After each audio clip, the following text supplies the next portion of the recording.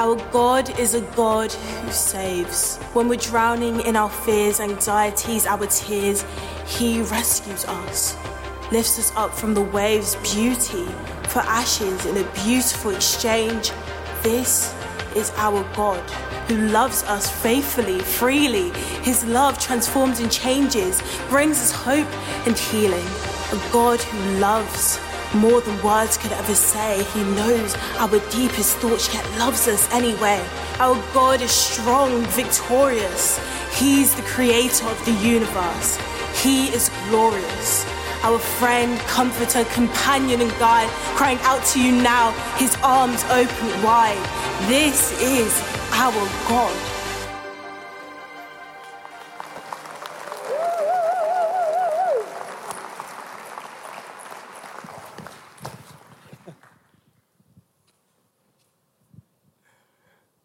Good morning. Well, you weren't supposed to see that bit. I'm going to read you a few verses from the book of Isaiah, chapter 60. It says, "Arise and shine, for your light has come, and the glory of the Lord has risen upon you.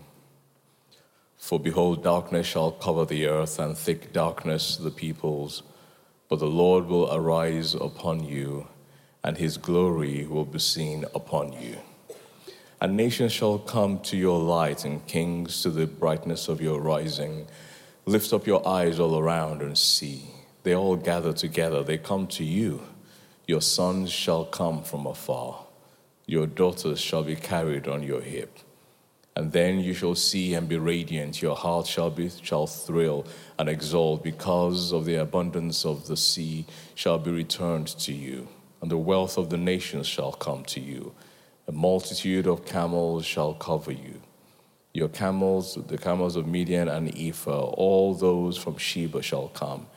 And they shall bring gold and frankincense, and shall bring good news, the praise of our Lord. And all the flocks of Kedar shall be gathered to you. The rams of Naboth shall minister to you. They shall come up with acceptance on my altar, and I will beautify my beautiful house."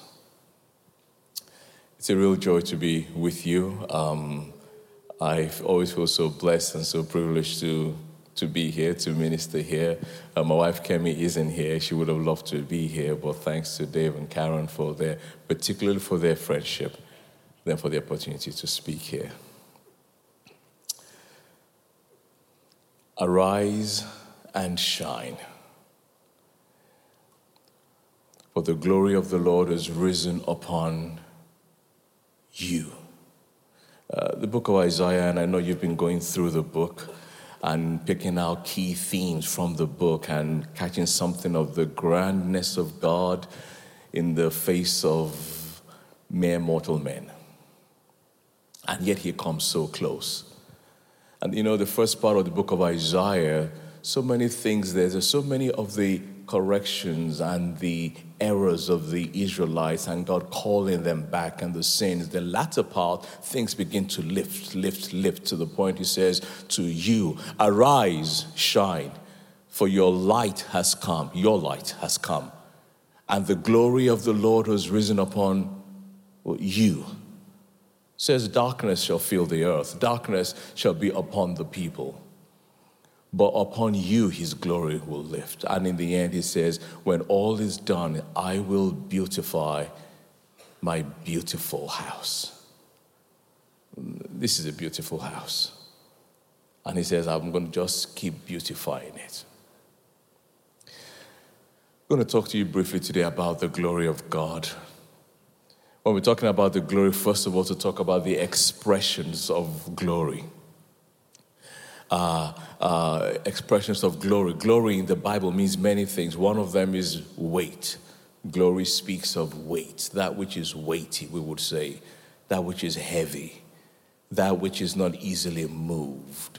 That which has gravity and gravitas. You know, He said of some people, they walk into the room and somehow they make a difference because they have gravitas. None has gravitas compared to God. The Bible talks of God's glory when he's around, when he is there. You know there's a difference because of just the weight. Before he says anything, before he does anything, he's just present. And his presence makes a difference. Weight of glory. The Bible talks about the light. Glory talks about glory in the form of light, Shekinah glory. You think, for example, of Moses who says to God, it's incredible for me every time I think of this, that Moses, God calls him apart from the whole nation of Israel, from the whole of mankind, from the whole of everything, takes him to a certain place on a mountain, and he says, he and God are having a rap session. Mere mortal man with the Almighty. You see greatness and littleness there. What more could anybody want? To which Moses punctuates the moment by saying to God, let me see your glory. God responds, oh, Moses, see, it was going ever so well. Why would you see my glory? You know, no one can see me and live. You shouldn't have. I'll tell you what I'll do. How about this? How about I put you in the clefts of the mountains, and then I will pass by, and then you'll catch a glimpse of my back. How about that? We'll do that. My face you won't see, but you'll see my hindquarters. So God puts him in the middle, there in the mountains, and God passes by, and a voice thunders from heaven shouting, glory, glory, and it's talking about God and describing all the attributes of the Almighty. What a moment. Moses would finish, go back down to be with the Israelites. When they see him coming, they say to him, Moses, what's happened to you? Because they see him walking down, carrying the stones, coming before them. They see his legs, they see his hands, they see his torso, but they cannot see his face. Because a whole massive ball of light is beaming forth from his face. You think, where did you get that? Oh, he just had a glimpse of the back sides of the Almighty, and his face is beaming the weight of glory, the light of glory. The Bible talks about glory in another way. When you want to encapsulate all glory, is the physical manifestations of all the attributes of God, coagulated into one place, into one word. To summarize it all, you would say, glory. For us to really get it, beyond the descriptions of the Old Testament, God said, I'll tell you what, how about I come down and I'll show you my glory? And he did it in the form of his Son, Jesus Christ. The Bible tells us in the beginning was the Word was with God, the Word was God. This is the one that came from the beginning. In him was light, and the light was the life of men, and the light shines in the darkness. No one could comprehend it. And it ends in verse 14 by saying, and we beheld his glory as of the only begotten of the Father, full of grace, full of truth. Expressions of glory. Glory is basically talking about how big God is, how grand God is, how unrivaled, how unequaled God is. If you were to try to describe to a little child the meaning of the word glory, I think you'd say it just means very big. Like big, big, big. My God is so big, so strong, so mighty, and there's nothing that he cannot. We put those words in terms like that for little kids to get it. Trust me, even we don't get it. How big, how grand. It despises description. Kemi and I were on holiday, I don't know, must be about 2 years ago or something like that. It was post-pandemic. It'd been just a hard run of life, all of that ministry. And we're going to go on holiday. Now, you need to know about me. I just think everything can be done cheaply. Yeah, everything can be done cheaply. You just leave it to me. Let me think it through. I will find a cheap way and save money. This is me, So usually for holidays and so on, I'm thinking there's a travel lodge not far from here that will do. Kemi's had enough. So this time we just been through so much. She's been through so much, and I'm like, okay, we'll do the kind of holiday you want. Well, when the brochure came back, and I just looked way at the cost of the whole thing. This is like, no. But I had been careless, I'd gotten carried away, and I gave my word we would do it. So now we have to do this holiday, So we go the whole time. I am in the airport grumbling, in the whatever, I'm thinking the whole, we get there. As soon as you come in, they give you these drinks. I'm like, that's how they get us. That's how they do it. That's how they get, don't drink. Don't drink anything. Don't touch anything down. Don't touch anything. It will cost money. She just ignores me the whole time. Then we go to, where it's, the sea is all out there. You can just see the whole sea, the ocean. And we did it because Kemi likes sitting by the sea and just looking out, so hence we're here. I'm sitting down one day, still a little grumbling, about the cost of all of this. The waiter guy comes. He comes to me. He says, "Hello, sir," and all that. I'm like, yeah, he says, "A good day, it's all sunny." I'm, well, if you say so, He says, "Would you like to drink something?" I'm like, "How much?" He's like, "Oh," he says, "it's all been paid for." Who paid? He says, "You've paid for it all." Oh. I want to make friends with him. So I said, "What's your name?" He says his name is Moses. So my evangelism thing kicks in. He's like, he says his name is Moses. I said to him, "Moses?" He says, "Yeah." He says, "My name is Moses." He said, "And you know what, sir?" He says, "If you come here around 5:30 p.m. today," he says, "I will stand there and I will part the sea in two." That's exactly what he said. I laughed and laughed and laughed. This short guy is going to part the sea into... It was so... it was the beginning of me beginning to enjoy the jolly holiday. It was just so funny. Because I see the grandness of the sea. I see the expanse of water. I'm looking at this thing, I can't see its end. And this short guy in short shorts is presumably going to stand there, wave a pencil and set it apart. Oh, I think not. You know why that's so funny? It's so funny because it's so ridiculous that a man will set the sea aside. And all that sea, and all that is inside it, and all that is beyond it was made by God with a whisper. That's glory. It's glory. Next time you say God is glorious, say it with a degree of reverence. If anybody really captured this, is the psalmist who says, "The heavens declare the glory of God."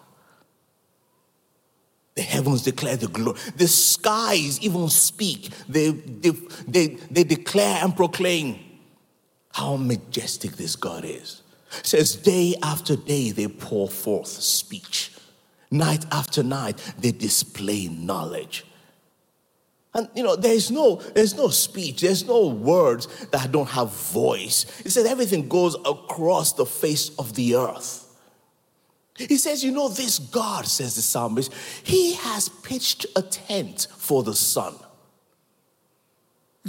Get that picture. Presumably the largest star you can see in the sky is the sun, the largest thing. He says it doesn't matter how big it is. This God is so big, he made a tent and said to the sun, get in. And it obeyed. It says every morning he unzips the tent and says to the sun, go for a walk. And the sun just comes forth. And so beautiful is the imagery. It says it's like a bridegroom coming out of his chamber. It's like a strong man coming out for wartime. All of this is done by the word of God. This is power. This is glory. And because it was done by his word, that you may learn to reverence his word, he says, the law of the Lord is perfect, reviving the soul. The law of the Lord, it is perfect, reviving. It revives the soul. It revives your soul. It brings it back alive. He talked about the testimonies of the Lord, how sure they are. It makes wise the simple. His precepts, oh, they are so right. And they have a way of making the heart rejoice. The commands of the Lord are pure. They bring light to the eyes. The fear of the Lord is clean. It endures forever. He says, by all of this, as it goes through the psalm, it says, by this is your servant comes to know who you are. He says to him, this, your word is better than gold. It's much better than honey from the honeycomb. By this, your servant is warned. He goes on to say, deliver me from presumptuous sins. May they not rule over me. No, let me learn to take my place because you were so great. Let the words of my mouth and the meditations of my heart, let them be acceptable to you, my God, my Redeemer. What is he trying to say? You're so big and I see it and I know it. But from time to time, the tendency to forget comes to all of us. And when we forget who he is and his glory, consequences are there. We can get so familiar with him and not remember that he is glorious.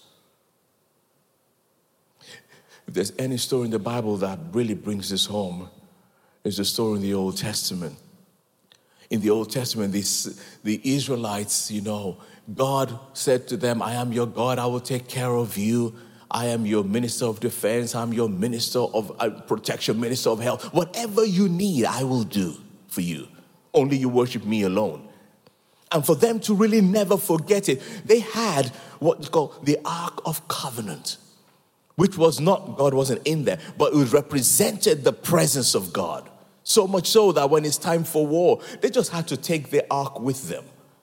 And they would get there and they would win. Every time. You just can't defeat them. They have the presence of... The other nations knew about their God. But over time, there would be war, the trumpets would blow, and then they would just go, get the ark, will you? Let's go. Let's go to war. We'll fight, we win, fine. Can we go home now? Thank you. Next time, trumpet goes, time for war. Get the ark, just go. They got casual with it. They began to use it like a charm, like a talisman kind of thing, like a rabbit's foot. Oh, just get it, put it there, everything will be fine. And so it is that on one occasion they went to war. They didn't even bring the ark. They just strolled there and they got defeated. They couldn't believe it. Then they were like, where's the ark? Get the ark. Who has the ark? I didn't bring. You didn't bring the ark? Of course we're going to go get the ark. Only now they go back and get the ark. Then they bring the ark back. And as they bring the ark, they are still defeated. The soldiers are killed. The sons of the high priest is killed. The news gets to the high priest. He falls back and breaks his neck and dies. And as if all that is not enough, the ark of God is taken by the Philistines. This is not good. The Philistines take the ark away, and now you can imagine them boasting. Not just have we defeated them, we've taken their God captive. This is rude. They will find out the hard way. They take it to their little shrine, and overnight they go away, they put it there with all their other gods. They come the following morning, and their other god, Dagon, had fallen face down in front of the ark. They come in celebrating their win. They think, whoa, what happened? Whoa, this can't be good. They put Dagon back because it was made with mere mortal hands. They put him back. Following morning, they come.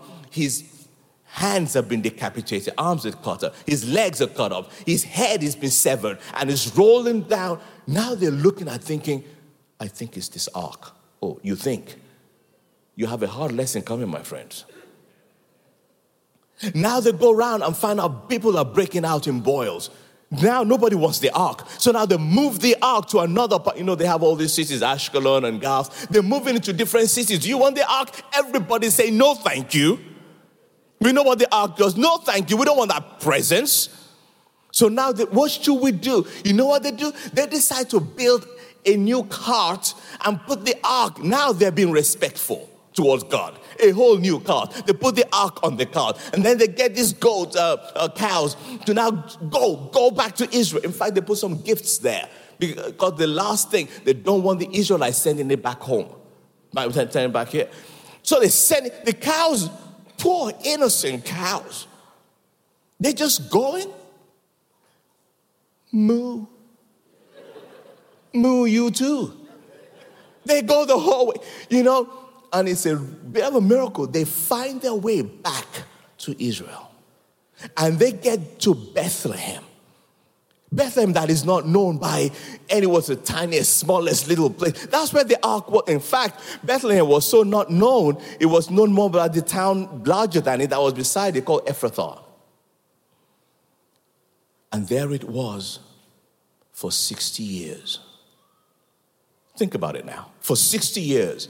And the whole time, presumably worship had been going on in Israel without the ark, without the presence. Sermons have been being preached without the ark, without the presence. All kinds of rituals were carrying on without the ark, For 60 years, another generation grew up who thought they knew what an encounter with God looked like, but they actually didn't. They just had mere rituals. David will come now as king, and he would say, we need the ark. The first thing he wants to restore is the ark to Zion. And so it is, David says, we must get the ark. He says, I will not enter into my house, Psalm 132. I will not enter into my bed. I will not close my eyes. I will not give slumber to my eyelids until I find a dwelling place for God. So we heard about it in Ephrathah. We heard about it in the fields of Jair. He said we must go get the ark. And so it is, he goes to get the ark, which, by the way, for the 60 years is resting in the house of a guy called Abinadab. Probably just in his shed. But just there. They go to get it, and they put it on a new cart. And they're moving it now forward. All of Israel is shouting and so on. You know the story well. He has two sons, one in front, Ohio, Uzzah is at the back. The cart is moving, Everybody is singing, is dancing. It's just a great worship service on that day. Until the cart hits a threshold. Because they put it on a new cart. It hits a certain threshing floor. It just tilts to the side. Uzzah, who was one of the ones, he was in his house for 60 years, presumably had learned to get a little bit cocky. It tilts, he jumps to put his hand to save it, and he dies on the spot. He dies right there. The service ended in a hurry. David is broken. David says we can't take it all the way into Jerusalem. Oh no. He doesn't want it. Why? And who knows what else is going to happen? He's like, I'm trying to serve you, God. How could this possibly happen? But the guy Uzzah is dead. At the end of it, they're thinking, okay, where do we keep the ark now? Nobody wants the ark. This is the only time they finally have some regard and respect for the ark and for the presence of God. David goes home, everybody goes home, and everything is in a mess. Why am I telling you all this? I think there's a lesson here. We have a tendency to confuse intimacy and familiarity. We have a tendency, the longer you walk with the Lord, be careful now, because you will learn how to call his name just like that. You will learn how to sing the song just like that. And something of an Ichabod begins to happen. The glory, the things you read about, we just don't see because is the glory shifted or moved? Because we got too familiar and we lose something. And then sometimes I might even realize that it's been lost. David goes and takes time. He reads up and searches and realizes what they've done. And he decides to go back. He says, I have seen what is wrong. 1 Chronicles 15, verse 13, he says this, we did not do it according to the right order. The ark was never supposed to rest on a cart. The ark was never supposed to rest on a cart made by hands. The ark, let me put it this way, the presence was never supposed to be on that which is made by man. It wasn't supposed to be carried by new technology, by new ways. It was the same old prescribed way that was supposed to carry it. The ark was supposed to be carried. In fact, they weren't supposed to touch it. They were to put poles through the rings on the side. And then it was supposed to lean on the shoulders of the priests on men. And it was supposed to be covered so that eyes not see it. All of this was forgotten over time. And they had learned to settle for the rituals. David comes back, turns it around, and says, this is how we're going to do it. And he gets the priests to be in the right way, to wear the right things, to have the poles. They carry it, and then they begin to move. They begin to move and go and go. And God honors the moment. There's a big lesson here. We need to learn to respect the glory of God. We need to see the glory and respect it, but not just respect. We should honor his glory.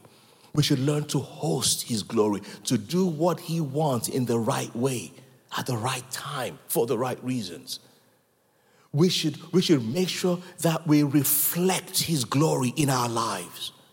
This is not a small thing. We have been called to a big God for big purposes. And those big purposes must be reflected out, or else we will settle for that which is routine and normal. It's one of the reasons why I love this church. I come in, a very kind lady greets me, we walk back, we sit there, the worship band comes in, we talk a little bit. Let's pray, Dave says.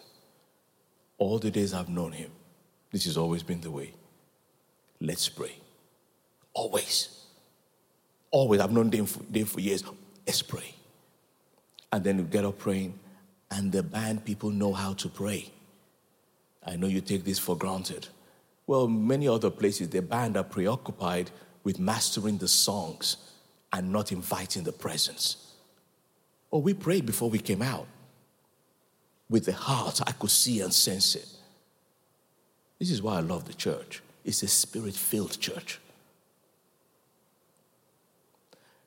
Spirit-filled churches are spirit-filled churches because everybody in there is hungry for God, for his glory to come, because he wants to beautify his beautiful house. Oh, David carries the ark, and guess what he does? They begin singing, the ark is being carried. This time, instead of Ohio in front, David is the one in front. See, before he had outsourced the worship to somebody else. Oh no, this time he's the one. And he is dancing until his clothes are falling off. Not just that. They started, he would take 6 steps. 1, 2, 3, 4, 5, 6. Then he would say, stop. Why? Who's died? No one is dead. He said, let's have worship. And they would worship in that moment. Everybody thought, oh, well done, David, all very spiritual. Then they move another 6 steps. 1, 2, 3, 4, 5, 6. Stop. Let's worship. Not just that, he would sacrifice. He would give offerings. He would praise God. He would give everything. Because for him, the glory is everything. Don't let us go if your glory will not go with us. Everybody likes it. I mean, look at this congregation. They're worshiping every 6 steps. Prayer and fasting another 6 steps. By the time you do 6 steps 3 times, trust me, there's somebody there on the committee who will say, yeah, excuse me, David, King David, excuse me, ever so sorry, excuse me. You know, right, that Jerusalem is 10 miles. This is going to take forever. We have things to do. David was not going to give to God that which cost him nothing. That's the call to you and I. That as we walk with this Lord and we say we want his glory, let us be the kinds of people who say, whatever you say, Lord, that's what we will do. And that day the ark got back to Israel. And that day it says everybody ate, the whole nation was blessed, everyone in peace. Because that's what the presence of the Lord does. The glory of the Lord right back in Israel. I'll leave you with this story. I said to you, when the ark first came back to Israel, nobody wanted it. Ended up in somebody's house. Bible says God blessed that guy. Think of it now. If you're there, someone just died, the king is run back to Jerusalem, the ark is there, what would you say? Would you stand there and say, well, I'll take it? I don't think so. When nobody would take it, the ark ended up in the house of the guy Obed-Edom. Oh, let me take a flight of fancy as I leave you. Obed-Edom, the ark was in his house. Before David came back, it was just there.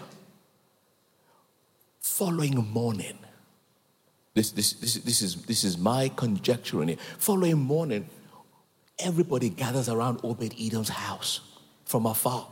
I mean, the ark is in his house. The guy who touched it died. What do you think has happened to him? They wake up in the morning and are all looking. The children are playing. The parents are saying, get away from that house.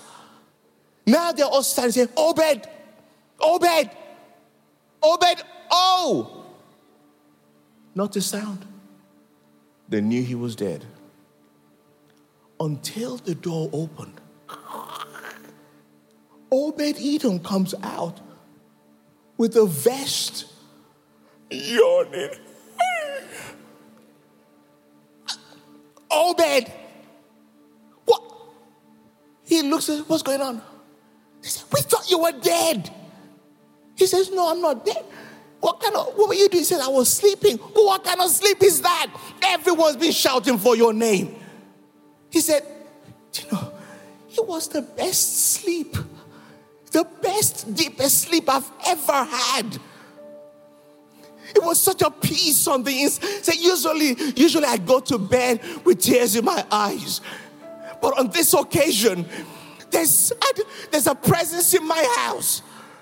Says, and I'm telling you, I slept with peace on the inside. Says this, I woke up, I walked to the fridge. It's just my habit. It's not like there's anything in there. Since I opened it, all this fruit's poured out. I don't even know who put it there. Did I buy it? I don't have money. He takes out his wallet and the money keeps flowing out. He doesn't know. He says, I don't know what's going on. He's still talking. His phone rings. He's, hold on a second. Really? It's a boy? What do you mean, twins?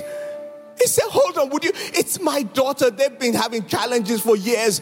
I don't know what's going on, but what I do know, there's a presence in my house that is beautifying this house. And from that moment, Obed-Edom knew he does not control his life. There's a glory and a presence that if I just keep inviting him, he does everything. This church, you know why I love this church? Because you love his presence. Honestly, that's why I love it. Why come back? Keep doing what you're doing.